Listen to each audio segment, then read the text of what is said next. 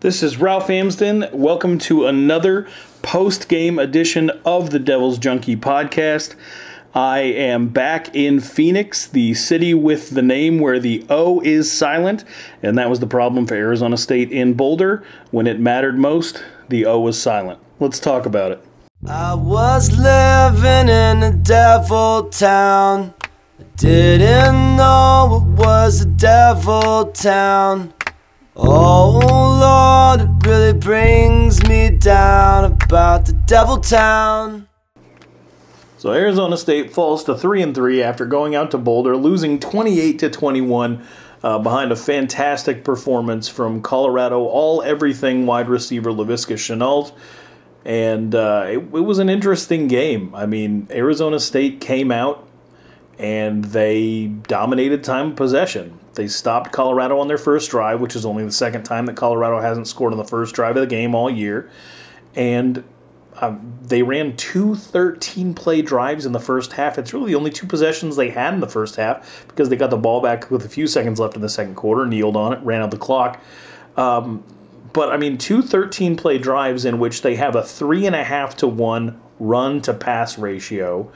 And, when Herm Edwards tells you something, I think you got to kind of believe it, that Arizona State's identity from this point on is just to going to go out, run the ball, and see if the other team is so poor at stopping the run that you can manage to build a large lead the way that Georgia Tech did against Louisville this last week when they dropped 66 points at Louisville. But it doesn't really necessarily feel like it's that kind of offense for Arizona State. This is a team that didn't even run 60 plays against Colorado on Saturday. So we're looking at this result, this 28-21 result, and it doesn't make a lot of sense. This is a game where Arizona State was able to move the ball both on the ground and through the air, almost at will, save for a couple of very critical mistakes. But when you're not running very many plays and you're sort of playing the other team into the game, and as Danny Gonzalez mentioned, when your defense often puts you in a situation where you're matching the the other team's energy, like every time Arizona State's defense would get a stop, Arizona State's offense would go out and get stopped. Every time Arizona State would score, Arizona's defense would go out and give up a touchdown. And so when you're matching the other team's energy, you're not necessarily dictating the pace of the game and everything that's going on. And something else I want to talk about, when you are basing your identity from game to game, from play to play, based on what you're being shown by the other team, instead of coming into the game and saying, these are my strengths, try and stop them, that can be an issue as well. And it's very possible that Arizona State's still trying to find its strengths and looked at what they did against Oregon State and looked at the yards that Benjamin picked up against Washington, as he now has 3 straight 100-yard rushing games, and says, all right, well, this is going to be our strength. We're going to go forward with it then. But if that's going to be your strength, then obviously that's something you have to stick to for more than one half. Benjamin had 22 touches in the first half, 6 in the second half.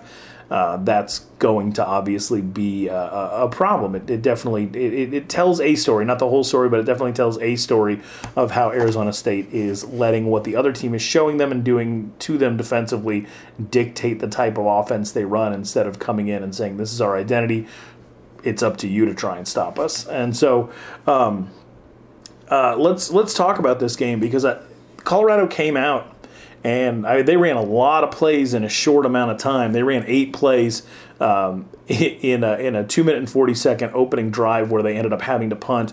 And it seemed like they were going at a super high tempo just for the sake of tempo, maybe to get Arizona State out of sorts and exhaust the Arizona State defense early. And then ASU, they get the ball, and Eno Benjamin, he gets 3 carries on the first 5 plays, and also catches a pass for a 3-yard loss. So Eno Benjamin touches the ball on 4 of Arizona State's first 5 plays. Then we get an Isaiah Floyd appearance, which was his only touch of the entire game. But on the 6th play of the game, on the 6th offensive play for Arizona State of the game, Isaiah Floyd gets you 8 rushing yards. You never see him again. And then, N'Keal Harry catches a 16-yard pass. Eno Benjamin runs the ball a couple of more times. And then you have a penalty on Davion Taylor trying to cover N'Keal Harry, which is what happens when you throw to N'Keal Harry. That gives Arizona State 15 yards, and then you have Eno Benjamin finish it off with a 1-yard touchdown run to give Arizona State a 7-0 lead. Colorado comes right back out. And they march right down the field and they score. He had a Steven Montez, Colorado's quarterback, had a 39-yard pass to Tony Brown, where Terran Adams was in coverage that got them most of the way, and then Laviska Shenault was actually able to score on a direct snap because they do everything they can to get the ball in his hands. Laviska Chenault's a guy who, going in, Arizona State knew was going to be an issue, even though Danny Gonzalez did talk about after the game that he thinks he may have underestimated Laviska Shenault, which if you've seen Laviska Shenault, if you've seen Colorado's offense this year, it's kind of hard to imagine looking at that and saying, we'll be able to do what we do through the natural course of the game and stop that guy or slow him down. This is a guy that had 6 touches against UCLA in the first half of a game where he dominated just last week, and against Arizona State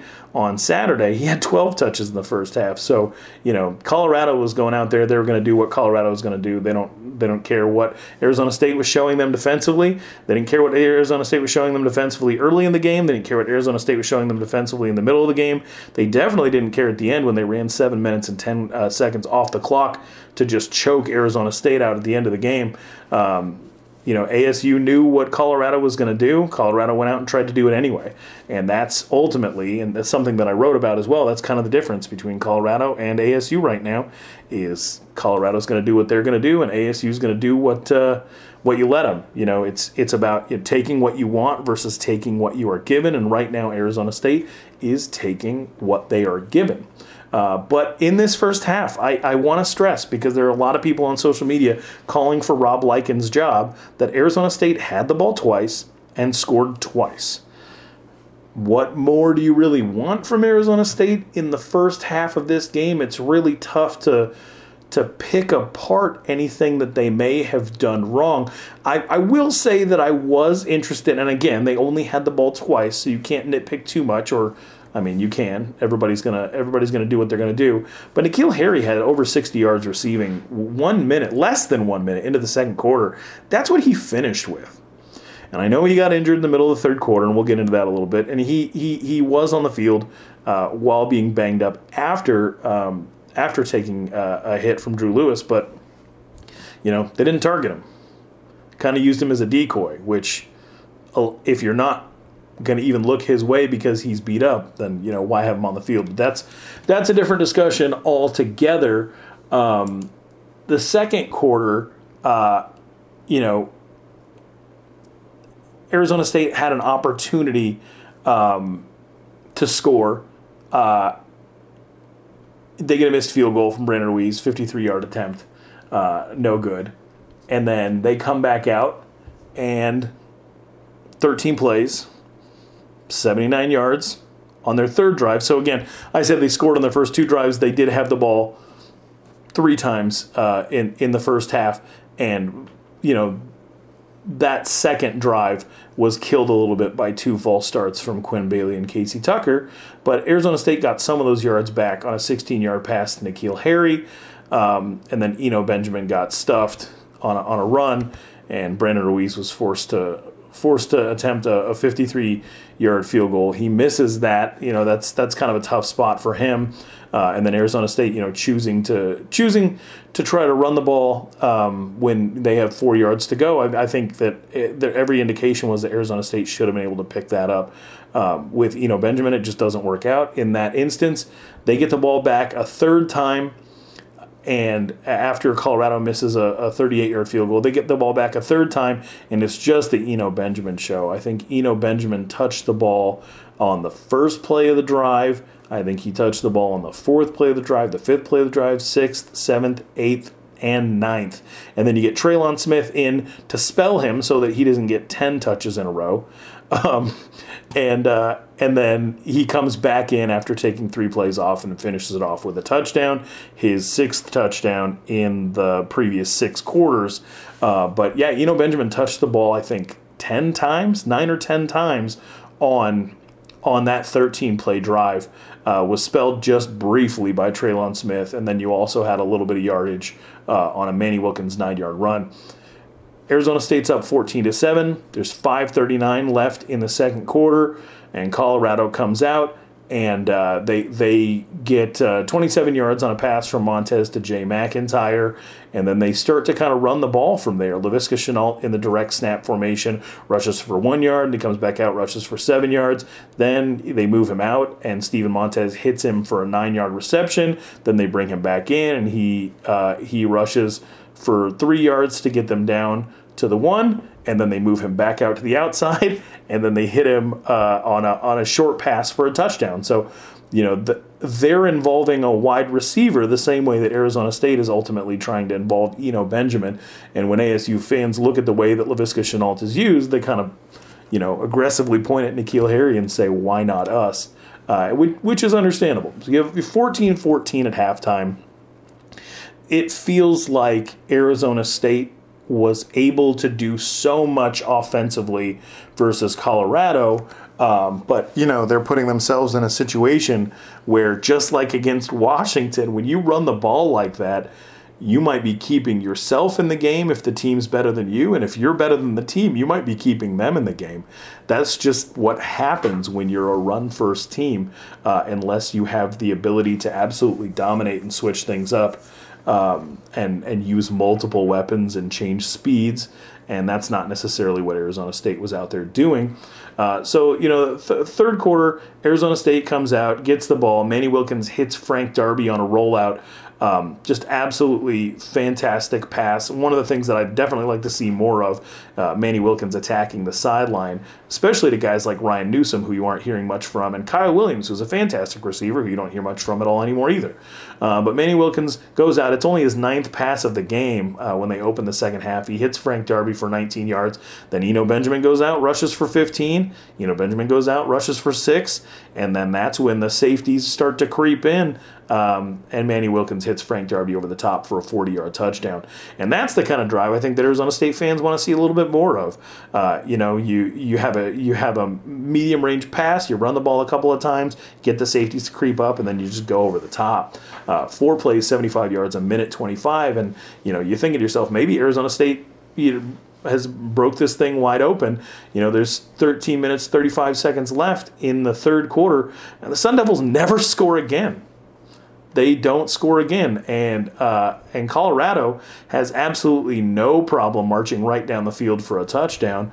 They give the ball to Trayvon McMillan 3 times for 20 yards rushing, and the other 2 plays on this drive are a pass to Laviska Shenault for 25 yards with Taron Adams and Ashari Crosswell in coverage, and then Laviska Shenault, I believe, burns Chase Lucas down the left sideline for a touchdown to tie it at 21-21. And at this point, you start to get some people that are frustrated with Chase Lucas, but you also have to remember that at this point, Arizona State hasn't hit Steven Montez. Steven Montez is just allowed to hang out in the pocket, do whatever he wants. Arizona State's bringing pressure, but it doesn't matter at all. Colorado is picking up the blitz. That they have an experienced running back in Trayvon McMillan, his 5th year in school. They've got a pretty experienced offensive line, and they're just handling all of the movement and everything that Arizona State's doing. And Montez just has all day to do what he's going to do. Now, I saw a lot of people frustrated with Chase Lucas getting burned. Not just for this touchdown, but the next one that put ASU down, or not necessarily the touchdown, but they got them down to the 1-yard line before the 4th Laviska Shenault touchdown.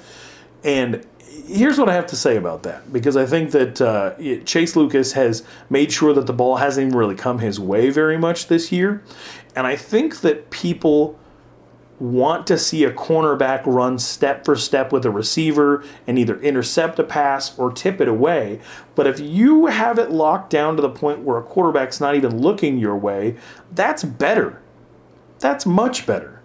That's the best thing that you can hope for. And that's been most of the season for Chase Lucas. So when he gets beat on 2 plays in 1 half, you're going to have ASU fans saying, oh, this guy's trash, this guy's garbage. It's an incredibly short memory, especially coming from, 2-3 seasons ago when Arizona State repeatedly had the worst pass defense in all of the entire Power 5 and close to the worst in the entire FBS. So this is what happens to a cornerback when they have to run step for step with a receiver all game long without the quarterback of the other team being in a rush in any way, shape, or form. Cornerbacks are not meant to hang with wide receivers for 5, 6, 7 seconds. And I know Herm Edwards came out and said, hey, we got our best player on him and we called the right coverage. Chase Lucas just has to make that play. Chase Lucas will probably turn around and tell you the exact same thing, that it's his job to make that play. But you have to help him. You have to help him out. You can't leave him out there. Chase Lucas is a guy, he's long, he's athletic, but he runs a 4.6. Those guys he's going against, Laviska Shenault, when you I think you had a 51-yard reception from KD Nixon, who's an absolute burner, track star in high school in Texas. Laviska Shenault and KD Nixon are both guys that Todd Graham went after pretty hard, by the way.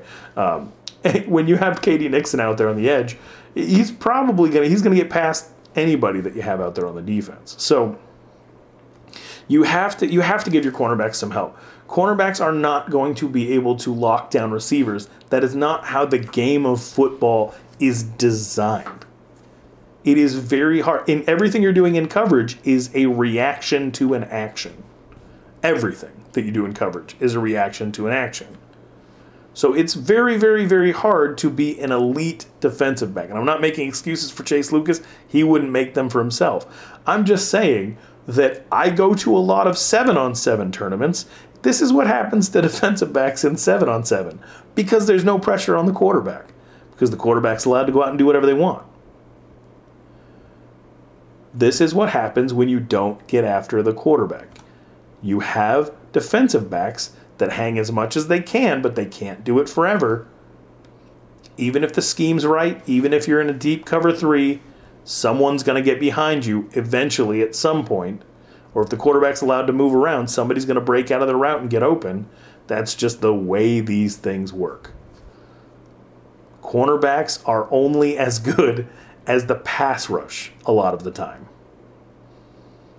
The scheme is helpful. That's been a big improvement for Arizona State, both under Phil Bennett and now Danny Gonzalez, than it was in years past. The scheme is helpful. The level of athlete is helpful. But without a pass rush, cornerback's going to get burned. That's the recipe for disaster. So, anyway, Chase Lucas gets beat for a 30-yard touchdown. It's 21-21. And then from that point, Arizona State's just not really able to do anything offensively. They do go out and get a 72-yard pass immediately to Frank Darby by going over the top. And then Manny Wilkins bobbles a snap, takes a sack, and they're not really, they can't capitalize. There were people clamoring for why not take the points in a field goal. Ultimately, in this game, it didn't matter anyway. It's the difference between losing 28-21 and 28-24. So a loss is a loss when it comes to that. Arizona State going for it on 4th down from near the goal line and not getting it. Rob Likens flat out said, if you can't convert that, you don't deserve to win. Danny Gonzalez had the same sentiments about what Arizona State's defense wasn't able to accomplish, said that they didn't deserve to win. So when both coordinators are saying that Arizona State didn't deserve to win, it's hard to come out and say that this is one of those games that they should have won, because obviously the coaches aren't convinced that they even should have really been in it. So let's talk about N'Keal Harry. He gets the ball on a punt return, I believe with a little over 8 minutes left in the third quarter, and he is making his way down to the right sideline. He's doing the N'Keal Harry thing where, he stiff-armed a couple of guys, and he's moving horizontally to try to find an opening. And before he can turn upfield, Drew Lewis comes off the sideline from about 8-9 yards deep on the sideline and hits N'Keal Harry, just absolutely blindsides him. And didn't knock him out of the game, because N'Keal Harry, I think he was out there for 13 or 14 more snaps sporadically throughout the second half. I think there really were only that many snaps for the rest of the half because Arizona State just wasn't able to do anything offensively. But, N'Keal Harry gets his clock cleaned. He gets banged up because of it. There was a lot of conspiracy theory type stuff about whether or not Drew Lewis had cheated or if he was on the sideline the entire time. This is something that the Pac-12 is probably going to have to look at, discuss, probably do nothing about because if you have faith in Larry Scott, I would love to have a conversation with you about where you got that faith. I think ultimately the Pac-12 is going to stand by the refs not throwing a flag, but a flag's not going to bring N'Keal Harry back. A flag's not going to keep him from being injured. Maybe a memo goes out about, because this worked so well that you might see guys, if they get blocked out of bounds, try to round, out, go behind everybody on the sidelines, and get back into the field of play. It seems like it would be a little bit risky. Seems like it would be an inconvenience. This really feels like a one-off freak accident type thing. Drew Lewis gets a hold of N'Keal Harry by coming off the sideline. It really sounds like Herm Edwards even called it a smart play at the end of the game. So I think all of the drama surrounding this that was sort of building up and then enhanced by the frustration of losing to Colorado and losing your best player, that spilled over into a lot of these, this isn't fair, conspiracy theory, should have been flagged, etc. Ultimately, at the end of the day, does it really matter? No. And according to Herm Edwards, it doesn't matter. Likely, according to the Pac-12, it won't matter. And hopefully N'Keal Harry will be back in 10 days for Stanford. So, and from that point, Arizona State, they go out, they get 8 yards on their ensuing drive. 8 yards. 2-yard rush from Eno Benjamin. No gain from Eno Benjamin. Manny Wilkins, 6-yard rush. They got a punt. So, they give the ball back to Colorado. They match that energy. They're able to go out and stop them. But Darian Cornet picks up a penalty on what was a 33-yard punt and gives them an opportunity to come out and punt again. And it's a 45-yard punt the second time. And this was something that Herm Edwards keyed in on being one of the major mistakes of the game. On its surface, I don't necessarily get why those 12 yards mattered as much as Arizona State's trying to let on that it mattered. It's a dumb penalty, and you can't take penalties like that. Darian Cornet just didn't really have a very good game as a gunner on punt, or obviously on punt return by lining up off sides, giving Colorado a 4th and 2. But Colorado still had to give the ball back. I don't necessarily understand why the blame lays at Darian Cornet's feet for Arizona State coming out, getting 9 yards on their next drive and punting the ball away. It's not Darian Cornet's fault that ASU got 9 yards. Now, if ASU had gotten the 9 yards, again, if ASU had gotten the 9 yards from the 40-yard line instead of their own 43, would they have been in field goal range? Yes. Is there any guarantee that Brandon Reese makes it? No. He had already missed a 53-yard field goal. This would have been a 48-yard attempt. But, Arizona State has to pick up those yards. They have to go out and get that first down. You can't blame a punt. You still had an offensive possession. So I'm definitely not the expert that people who get paid to do this are, but I will tell you that I did not see the big issue over what amounted to 12 extra yards, because Arizona State just goes out, they punt the ball away anyway, and the following drive, and maybe it has to do with the way that the momentum kind of swung back to Colorado, but Colorado went out and they get a 24-yard pass to KD Nixon. Trevon McMillan rushes the ball 3 times. Steven Montez runs the ball once, and then you hit KD Nixon on a 51-yard pass to the 1-yard line of Laviska Shenault, comes out in the direct snap formation and scores. It's 28-21 Colorado, and that's when you have the Manny Wilkins to Frank Darby 72-yard pass, where they're not able to do anything with it. So again, what Does the punt return, I don't know. Arizona State had plenty of opportunities, and I'm getting kind of deep into the woods here, but the way the game ended was just absolutely brutal.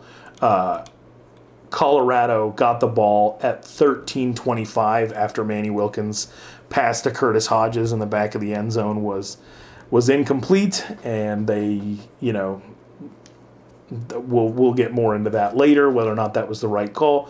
But Colorado comes out, and they before punting run 5:24 off the clock, and then they get ASU to go 3 and out. Incomplete pass from Manny Wilkins, 4-yard rush, incomplete pass from Wilkins to Hodges. Then Manny Wilkins just gets absolutely folded up in a play that was reviewed for targeting, and no targeting was found. And they have to punt again. Colorado gets the ball back with 7:10 left and runs the clock out. 13 plays, 47 yards. And that's the end.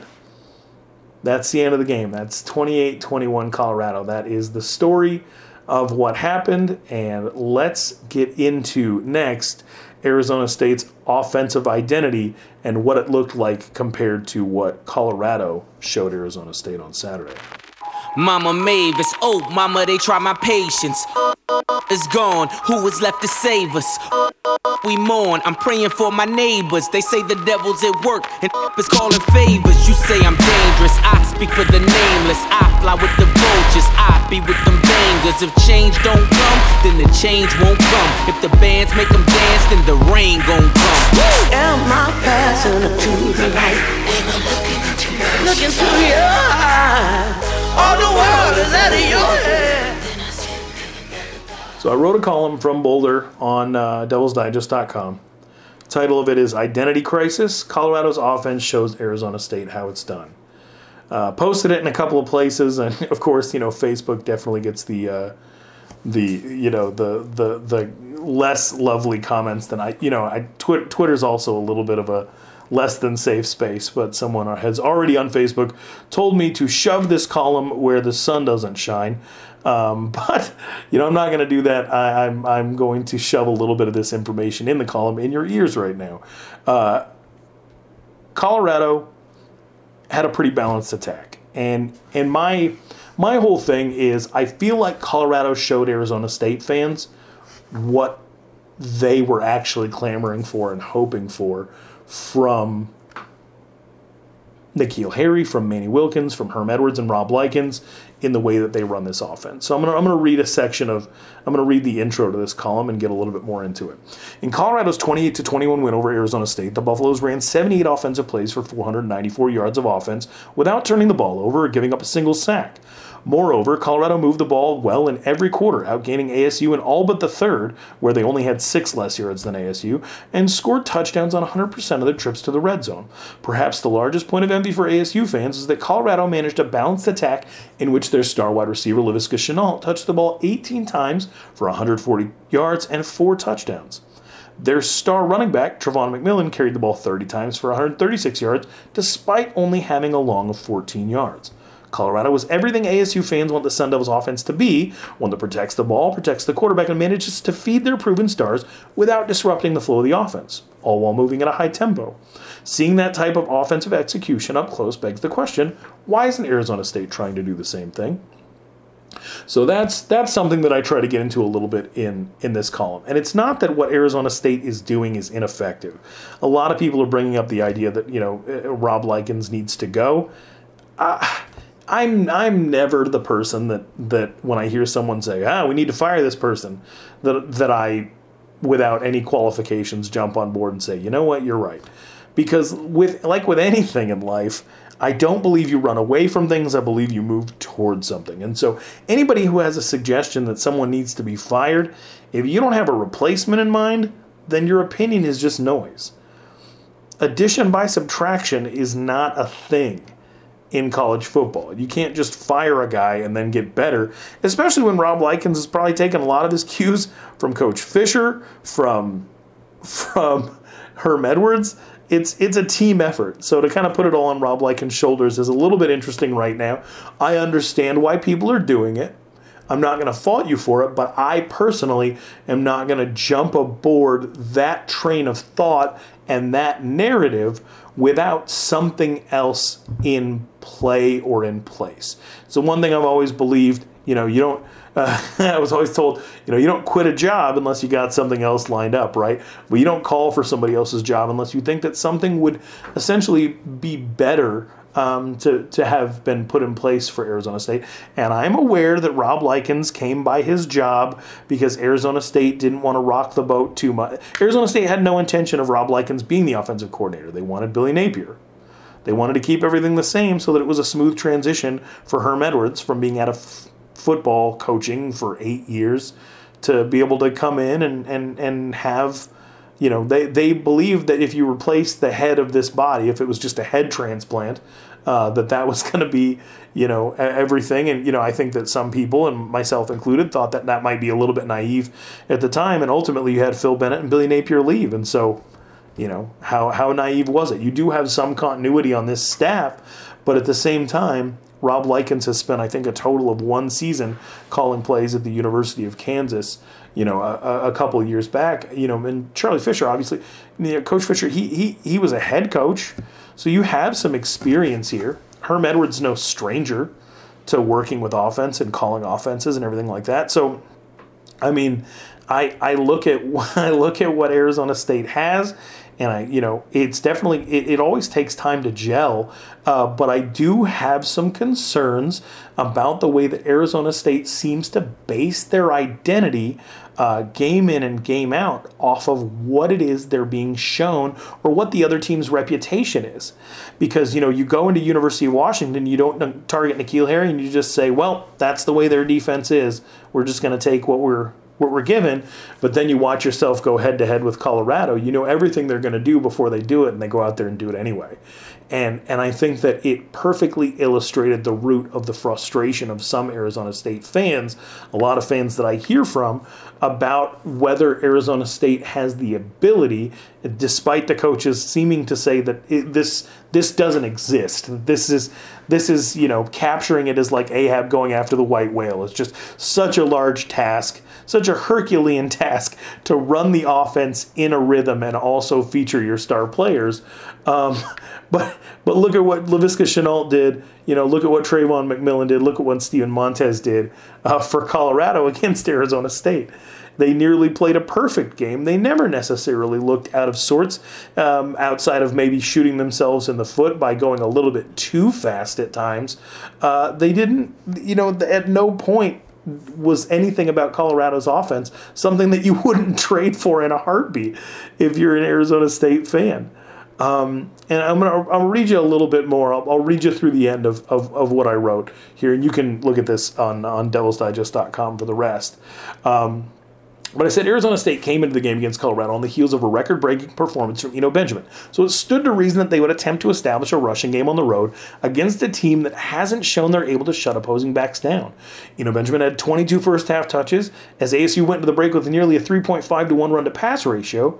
The Sun Devils were clearly using the run to set up the possibility of the pass, which offensive coordinator Rob Likens addressed after the game. And here's what Rob Likens said. "You can always put more guys in the box than you can block, and that's why you saw us chunking it deep," said Likens.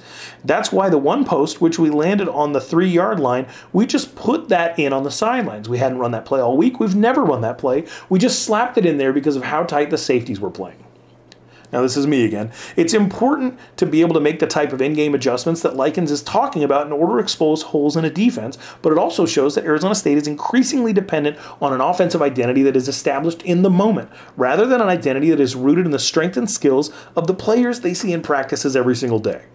Eno Benjamin touched the ball 22 times in the first half at Colorado, only 6 times in the second half, while his teammates Isaiah Floyd and Treylon Smith were limited to 1 carry apiece. In a radical half-to-half shift like that, ASU is showing opponents that all they have to do to get ASU out of their game plan is simply show that you're attempting to stop it. Colorado did the opposite. Head coach Mike McIntyre illustrated this point best when, after the win, he commented on Arizona State's defensive schemes being appropriate for the moment, but that Colorado's execution meant they didn't have to adjust out of a fear that ASU was ready for whatever play they wanted to call. This is Mike McIntyre talking. The way we ran the ball at the end of the game to put the game away, I thought that was really special, said McIntyre, adding the time we had to throw, we knew we were going to throw, they blitzed, and we protected well. Colorado knew that Arizona State knew what they were up to, and they did it anyway. Because Colorado's going to be Colorado for better or worse. Meanwhile, Arizona State, with an experienced senior quarterback, two of the most productive wide receivers in school history, and a stable of talented running backs with varying skill sets, seems to be dedicated week in and week out to making decisions based on the reputation of the team lining up across from them, or based on what the team is showing them in the moment. It's hard to establish an identity when you don't know who you are, independent of external factors. It's true in life, and it's true for Arizona State's offense. Colorado showed them that it doesn't have to be that way, and we will see if the Sun Devils take the hint. 0 1 1 1 0 0 1 1 crying zeros and I'm hearing 1 1 1 cut my summer soaks on my backflip. Oh summer, oh summer, kiss me.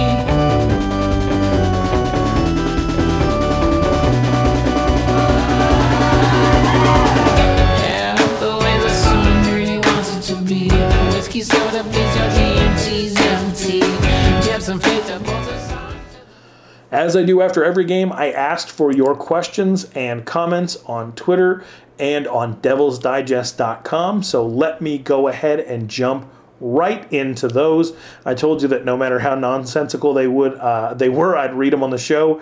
So we got one here from Winosaurus Rex, who is I know this guy. He is a University of Arizona graduate.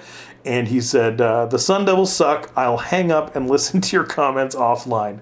I think it's pretty obvious right now that the Sun Devils do not, in fact, suck.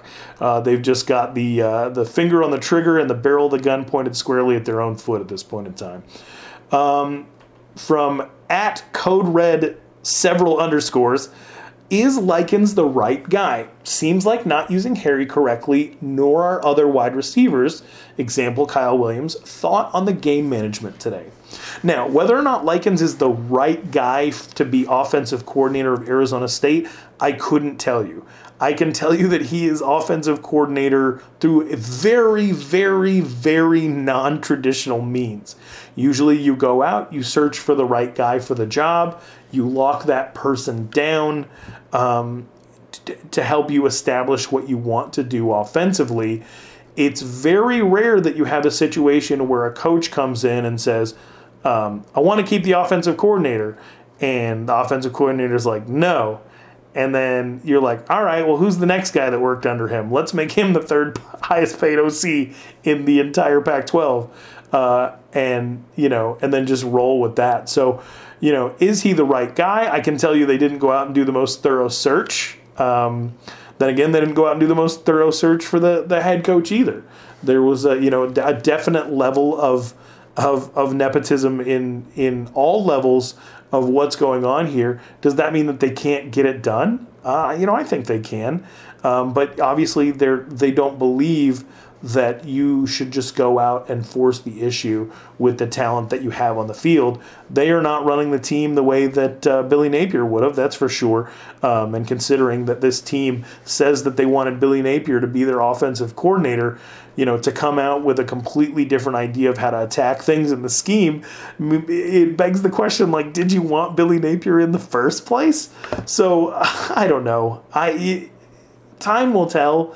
A few more games where Arizona State, dominates the ball and scores touchdowns but can't get things done when they matter the most.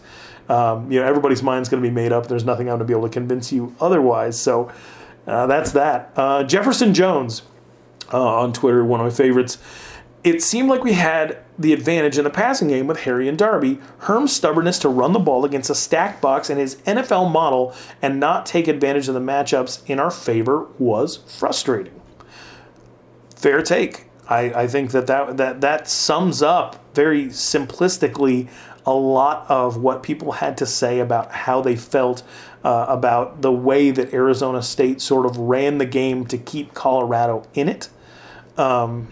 And so, yeah, I think that that's an interesting take that definitely that definitely deserves some merit and some thought. At Juan Grande ASU on Twitter, where did Eno go in the second half? And somebody at ASU Mike P replied, right into the Colorado defensive line. He had 6 touches, And Benjamin's running style is to find the hole. He can jump cut, he can spin. He does something just so insane to me that I couldn't do once. Both my knees would explode the moment I tried it. But he does something where he'll accelerate into what kind of looks like a jump cut. He'll jump straight forward, which will change the trajectory of the person attempting to make the tackle. And then when he hits, he'll just stop, full on stop. So he'll leap forward and stop and then move sideways from the point at which he stops. So the people that are diving to where they think he'll end up are just eating dirt. And, he does a lot to make guys miss. But when you load the box like that, you're either going to have to try to run to the outside, try to get something in the screen game, which is just, holy cow, the fact that that's still non-existent for Arizona State. It can be at times maddening. But when you have two guys that are as quick and versatile as Traylon Smith and Isaiah Floyd that can sort of change up the pace of what it is you're trying to do. You don't see a lot of Arizona State, moving their running back out to be split out wide. There are reasons that Benjamin disappeared that have a lot more to do with the effort of Arizona State in the second half to not mix things up. Than it was that, Benjamin just fell off. But at the same time, 22 touches in the first half is a lot for running back at the collegiate level. Guys almost always run out of gas when you get to that point. And so, it was going to be tough for him to go out there and be able to play at that same level. Here we go. At Day Roar, sitting 3-3, virtually no chance at a conference title. What is a successful season? What do we realistically have a chance to get there? Also, do we have a realistic shot to meet Ray's vision based on our recruiting? A lot of questions here, but the first one is, what is a successful season? Arizona State making a bowl with Herm Edwards at coach based on outside perceptions is successful in its own right, but not successful according to the standards of the program. So if you go by what other people think of you, then, everyone thinking this program was going to be a giant flaming joke. Obviously, they were voted to be last in the Pac-12 media poll, even though they were returning so many players. And I've been over this a million times. They believe that Herm Edwards is actually going to harm this team. And so making a bowl and not finishing last in the Pac-12, finishing even 2 from the bottom, would be success as far as measurements against expectations from outside the program. From inside the program, you have 3 games that they lost that they believe they could have won. So success this season, I don't know, because that's always going to be kind of in the back of their mind. If they move to 9-3, then they're going to still think, hey, we should have been 12-0. But I, in my personal expectation, was for this team to win 7 games, and to me, anything at or above that, I would consider successful. But the second part of your question, and I do think it's realistic that they can get there, but the second part of your question was, do we have a realistic shot to meet Ray's vision based on our recruiting? And that's been the interesting thing, is that Arizona State has done a pretty good job of recruiting. They're not out there battling with the big boys, but they are doing their own evaluations and managing to sneak a couple of really good prospects here and there thanks to the work of Antonio Pierce. Here's the deal, though. It might be hard to keep a guy like Antonio Pierce on staff if he's going to be the one out recruiting like this, in the midst of also turning around and getting a bunch of other 2-stars, that Pierce might not be the one that's the lead recruiter on. So if another team sees Antonio Pierce as, this is the guy getting them all the 4-stars while everybody else is out getting them 2-stars. And again, they're doing their own evaluations. The stars don't matter to them. But, if somebody looks at that and they say, what if we just go get this one guy and solve that problem for us, which is very possible, then it puts ASU in kind of a rough spot. So to meet Ray's vision based on the recruiting, Herm Edwards is still going to have to step up and be that guy, and it remains to be seen if that's going to be something that he's able to do, because you look at some of these elite recruiters, they end up in pretty high demand. Arizona pulled Dante Williams from San Jose State. Nebraska went and pulled Dante Williams from Arizona. And then Oregon went and stole Dante Williams from Nebraska. So now there's guys littering all 4 schools who were recruited by Dante Williams with, no loyalty whatsoever to making sure that you coach these kids up for 4 or 5 years, and these are business decisions. And that's a phrase that you've heard Antonio Pierce make. I'm not saying he's in danger to leave, but when you go out and you do a good job, that's what makes you in demand. And so to meet Ray Anderson's expectations as far as recruiting, first of all, they can't meet them because, again, they started their own scouting department. And so, if they believe somebody's a 4 or 5 star, but Rivals or Scout doesn't believe that they're a 4 or 5 star, then in turn becomes impossible to meet the expectations that Ray Anderson publicly laid out. But ultimately, at the end of the day, the only thing that matters is winning.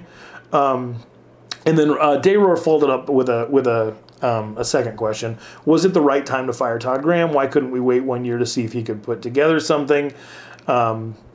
That's done. That's a hard question to answer because it's over and gone. I did ask a question. I'd be a little bit of a hypocrite if I didn't bring up the fact that on Devil's Digest I did ask the question on the message board, which ruffled some feathers, but also spurred some really great discussion, is what do you believe Arizona State's record would be if Todd Graham was still the coach right now? Because I think that's a valid thing that you're ultimately comparing it against. Do you believe that Arizona State is better off or not? I can't answer the question of whether or not they should have fired Todd Graham. They did it. That's all there is to it. There's no point in ruminating on that. But I do believe that there is some value in saying, like, okay, what would be different if Todd Graham was here?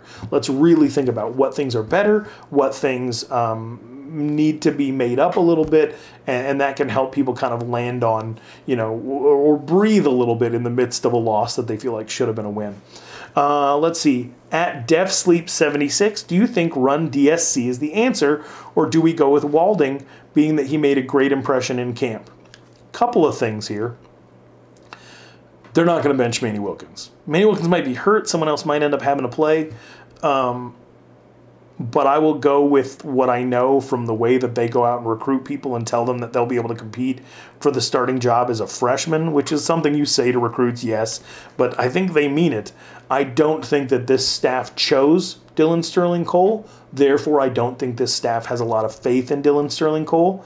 And whatever anybody heard about Kurt Walding looking great in camp, he looked okay. He completed a couple of passes, but there's nothing about any quarterback on this roster that screams they're the answer or that they're safe in the eyes of the current coaching staff, if that makes sense. I'm not saying that I don't think Dylan Sterling Cole could go out there and be a fantastic option at quarterback. I'm not saying that I think that Ryan Kelly is done. I think that that's a guy that, if he's healthy, you got to give him a chance to get out there and at least show what he can do. And I'm not a guy that's going to say that Kurt Walding should or shouldn't be doing anything. I mean, that's a guy, Kurt Walding, wasn't even really the starter until 11 games into his senior season of high school.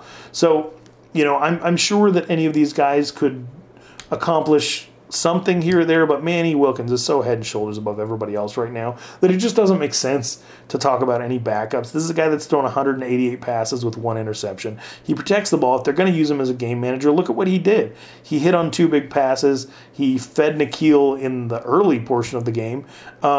He had a good game. I think he was 12 of 18 for 222 yards. He ran the ball a little bit.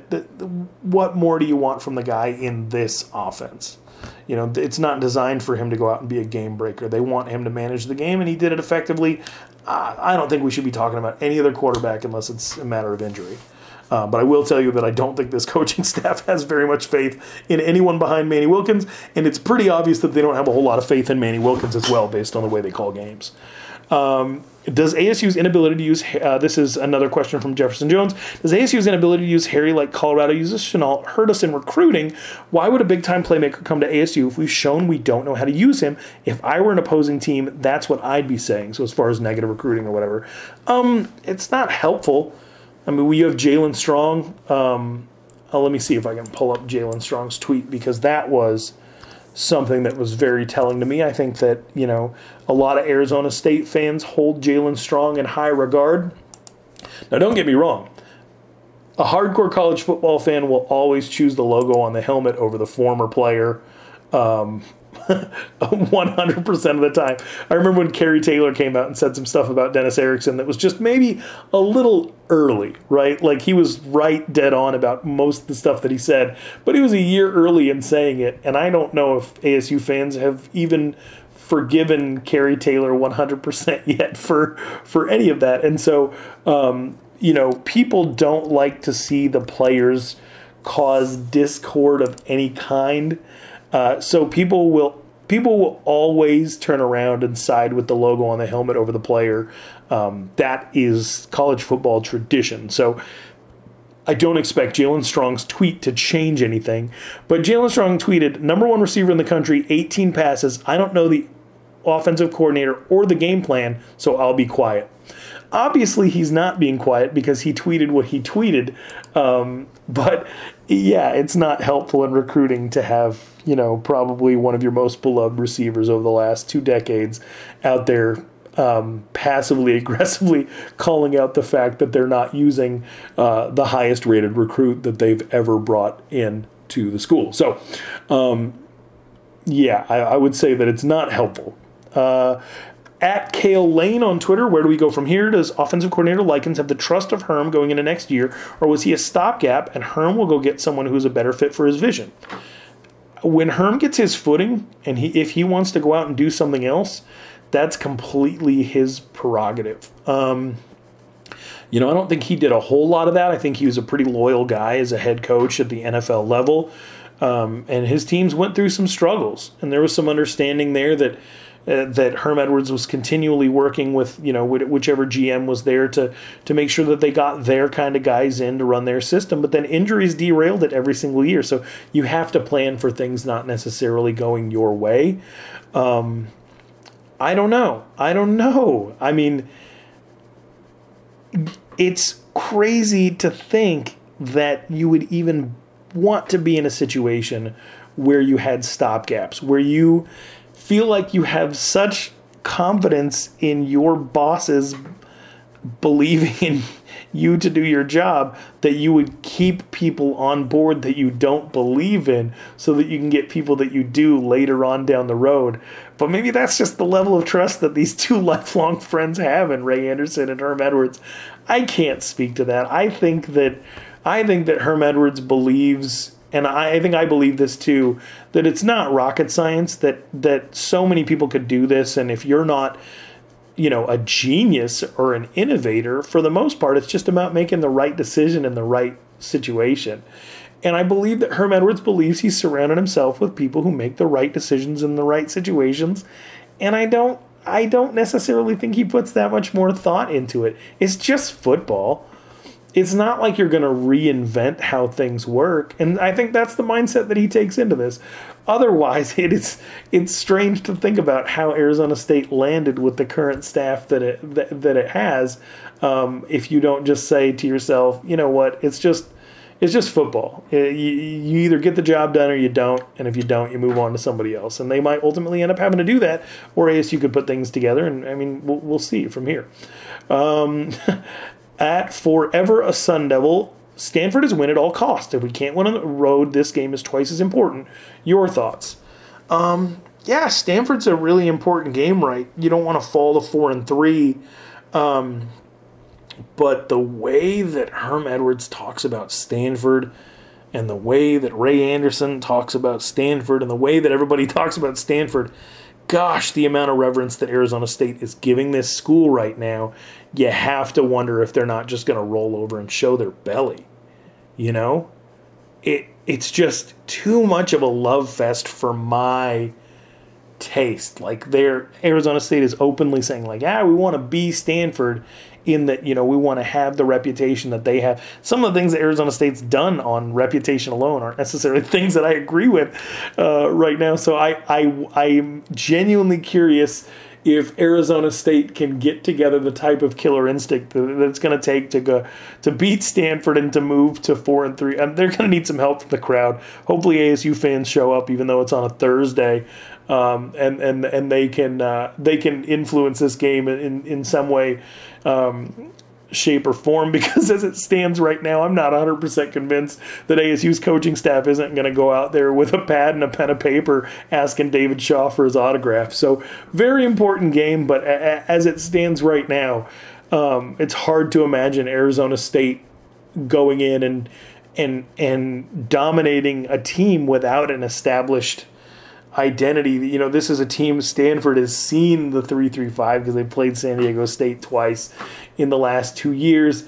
You know, this is a team that knows how to beat Arizona State's defensive backs with J.J. Arcega, Whiteside, and you know, they have the ability to run the ball, especially if Bryce Love is healthy. I know he just sat out, but if he's healthy, that could be a problem for Arizona State. Oh, I mean, it's an important game, but I wouldn't chalk it up to a must-win because, you know, I think that this is a game that if you went through at the beginning of the season, you said, you know, this is probably a game that they're gonna give away and have to make it up on the back end. At True_fan81, tell me why our offensive coordinator is not calling screens or sweeps when the D is blowing up our O-line with blitzes at the second half of the game. I can't.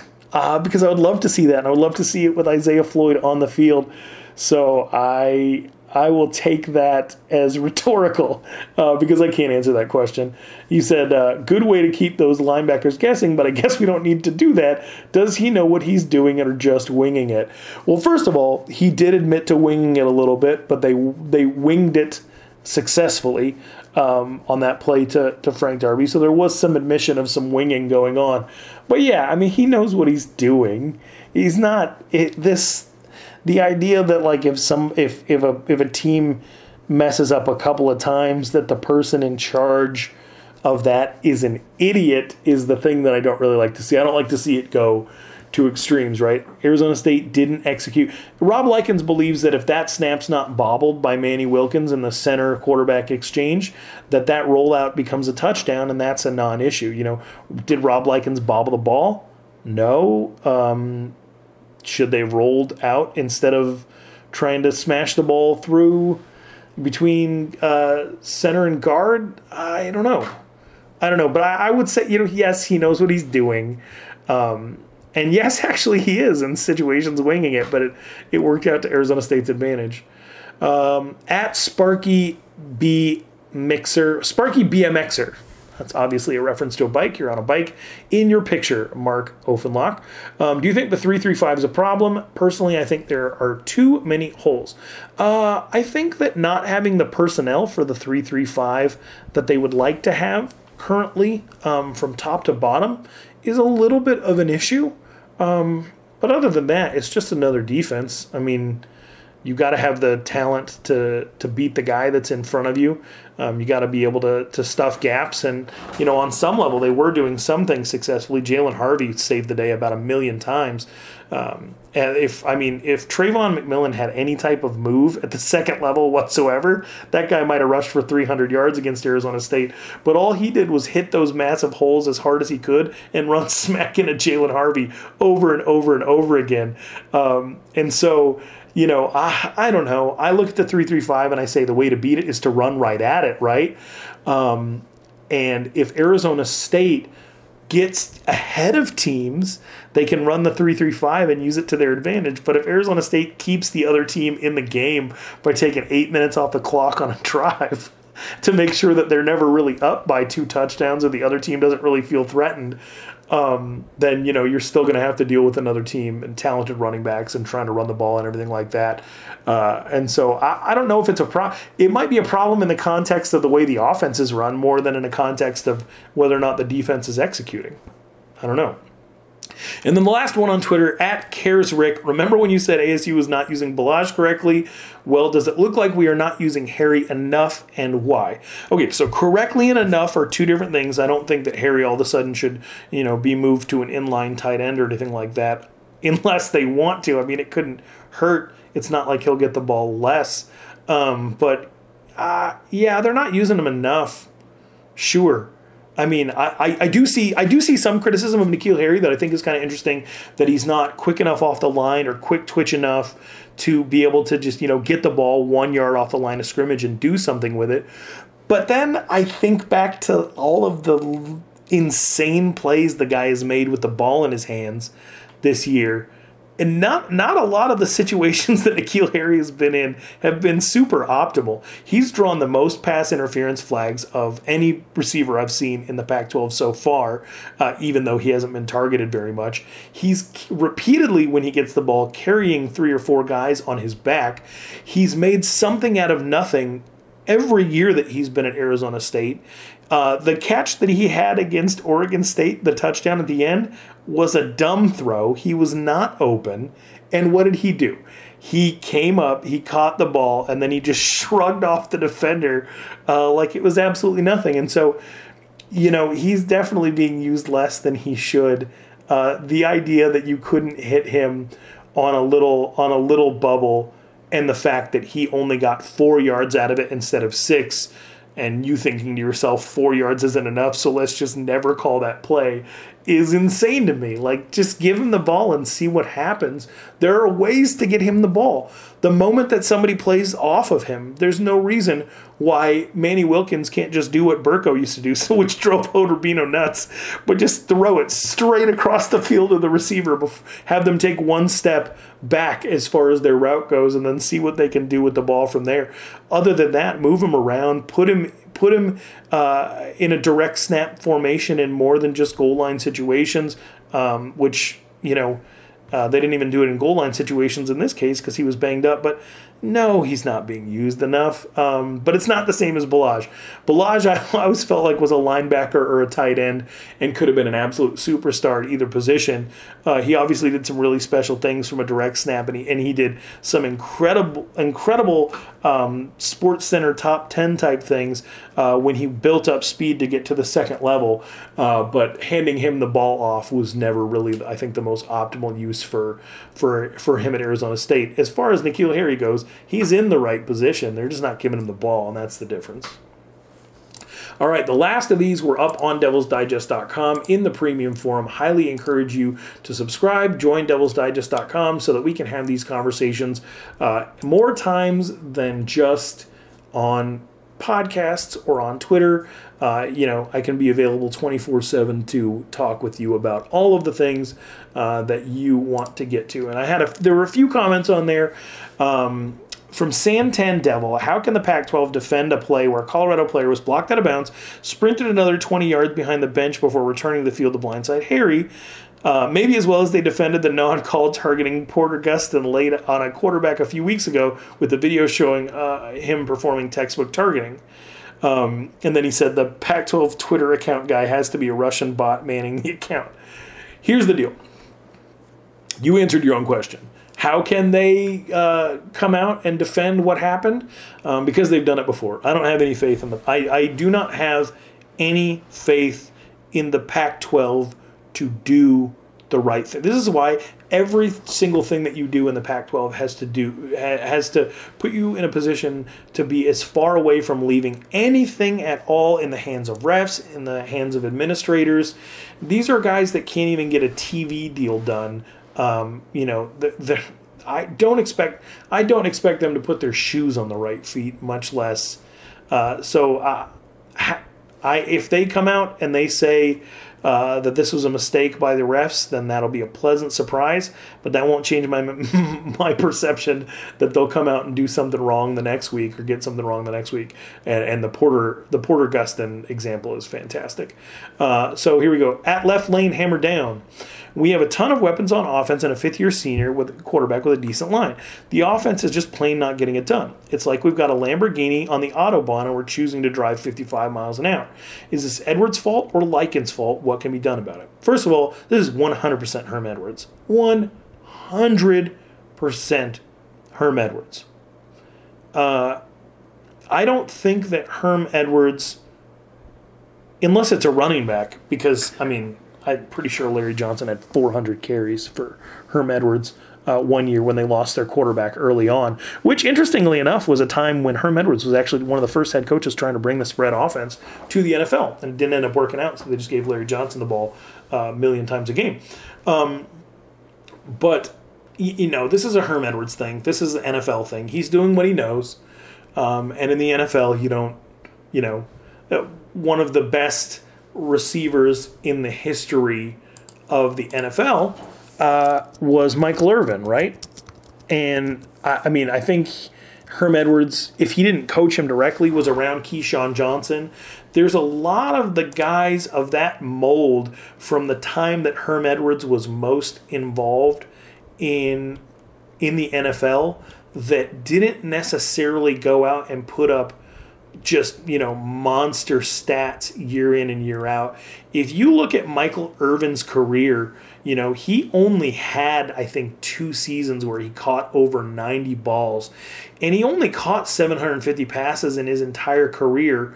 He did do it for a lot of yards, and it was mostly, picking and choosing spots here and there.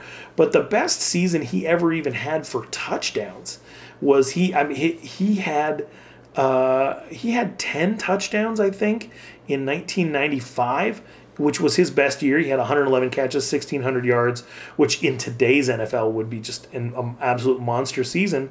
But beyond that, this is a guy who in the prime of his career, in the prime of Michael Irvin's career, 91, 8 touchdowns, 92, 7 touchdowns, 93, 7 touchdowns, 94, 6 touchdowns, 96, where he played 11 games, only scored twice,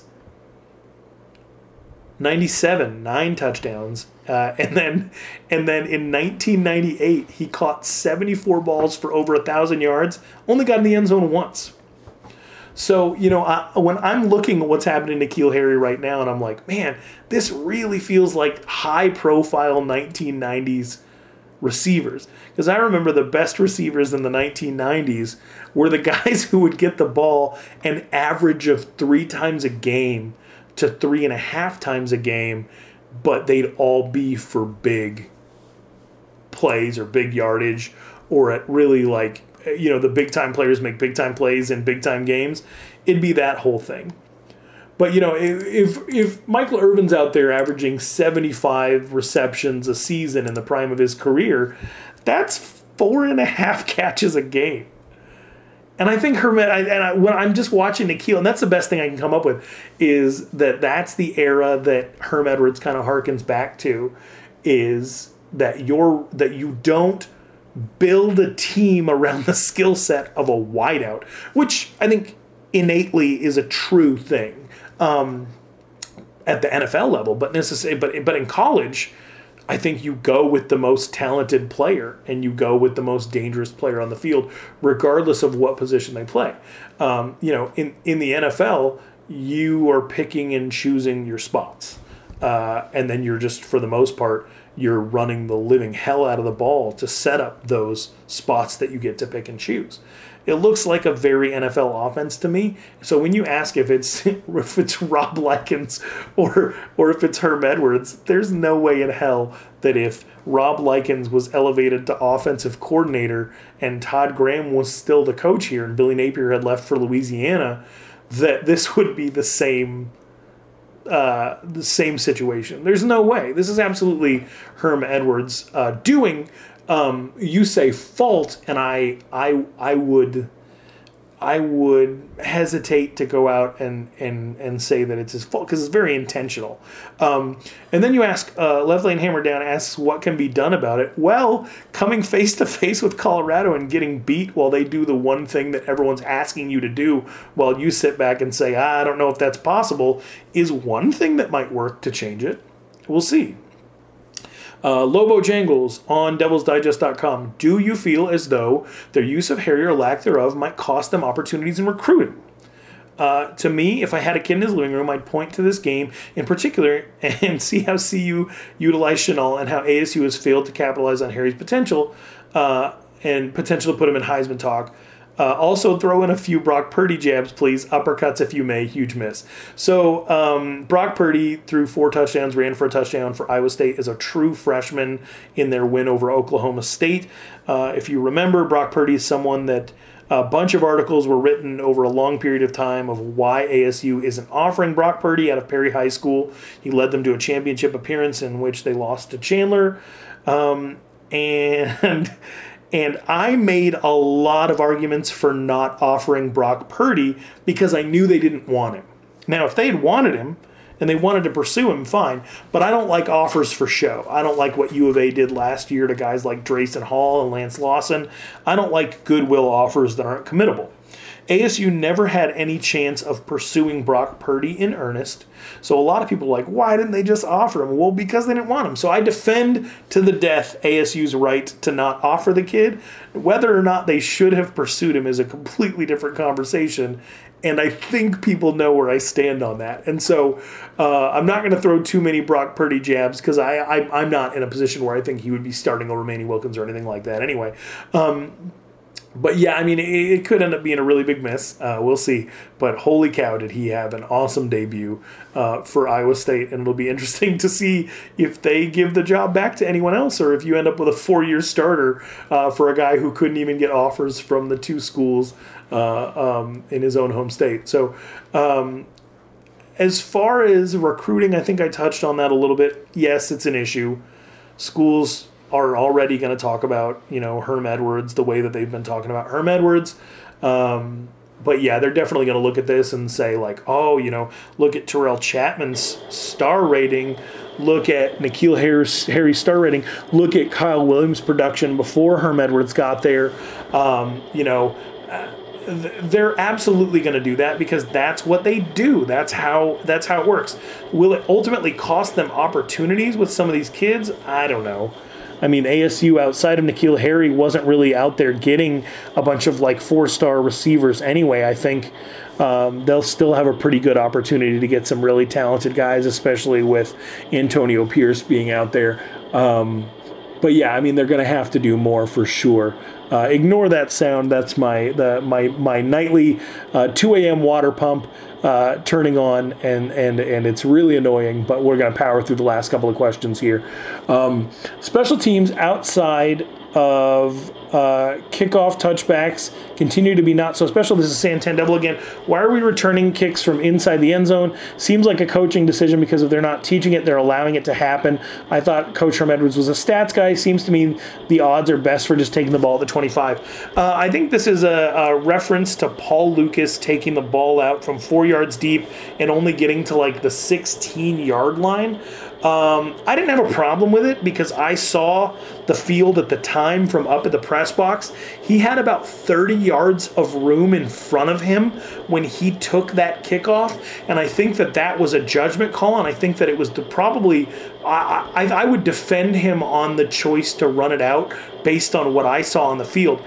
But then ASU just whiffed on like 4 different blocks on that kickoff return, and so if you're not executing, it doesn't really matter, does it? And so, but the other times that they've done it, maybe at this point they've had a huge lack of success, and it's probably best to just take the ball at the 25. But if you're referring specifically the time that Paul Lucas took it out from the 4, he had so much space in front of him. I mean, it looked like he could have ran forever. But you can't do much if your guys aren't putting a hat on everyone who's streaking down the field. At PJMCKSR86, is there any possibility to retain the current recruiting model, including Antonio Pierce, retain Coach Herm Edwards as an advisor, and bring in a young up-and-coming coach? So the question here is, could we keep Herm Edwards on as an advisor and hire someone else to be a head coach of the team? Well, that's not going to happen because Ray Anderson is the athletic director. Michael Crow is a big fan of Ray Anderson. Ray Anderson is best friends with Herm Edwards. He's not going to fire his best friend. If Herm Edwards goes, it's probably going to be Ray Anderson going too. So no, I would say there is no possibility in which Coach Herm Edwards gets fired as head coach 6 games into the season or demoted to an advisor role while we bring somebody else in, or even in the off season. yeah, so that's it. I mean, some great questions, some great discussion. I really, really appreciate the fact that you guys listen to this and that you're powering through hearing my 2 a.m. water pump through the wall. This has been another edition of the Devil's Junkie podcast post-game reaction. ASU loses to Colorado 28-21. I will be on the Speak of the Devils podcast, which should be out tomorrow. Make sure you're following Brad Denny and Joe Healy on Twitter, on all forms of social media. Those guys are obviously the godfathers of all things podcasts related to Arizona State University athletics, and I am just happy to be part of anything that they ever do anywhere, whether it's eating chicken wings at College Bar and Grill, being on Devil's Digest along with Joe Healy, or popping on the Speak of the Devils podcast. It's definitely a blessing to be part of that. DevilsDigest.com supports me, so please support them by subscribing. I believe it's $8.33 a month if you buy an annual package. If you're looking for specials and things like that, keep an eye out. Hope Urbino over at Devil's Digest is always running different promotions to make sure that people can have an affordable way to be part of a community of Sun Devil football and discuss things within and get access to all the premium articles all throughout the Rivals Network. Huge thank you to University of Colorado, the media relations staff. Zero chance you're listening to this, but the food was great, the hospitality was fantastic, and appreciate you letting Brad, Danny, and I close the place out to get some work done. If you have not, check out what Jordan K. wrote in his Gamer from the University of Colorado. Talented up-and-comer. He did a really, really great job, and I really enjoyed reading what he had to say. And that's it. If you have any questions, you can follow me at Ralph Amsden on Twitter. At ASU_Rivals is the account for the Devil's Junkie podcast. Follow Hope Urbino at Devil's Digest. Jump on social media and let's chat about some ASU football. Until next time, it's Ralph Amsden, Devil's Junkie podcast. I was living in a devil town. I didn't know it was a devil town. Oh Lord, it really brings me down about the devil town. All my friends were vampires. Didn't know they were vampires. Turns out I was a vampire myself in the devil town.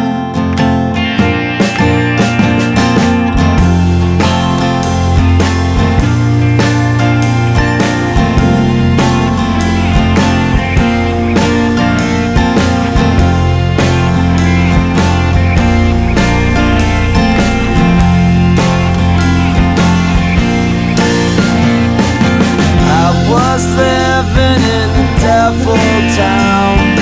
Didn't know it was a devil town. Oh Lord, it brings me down about the devil town.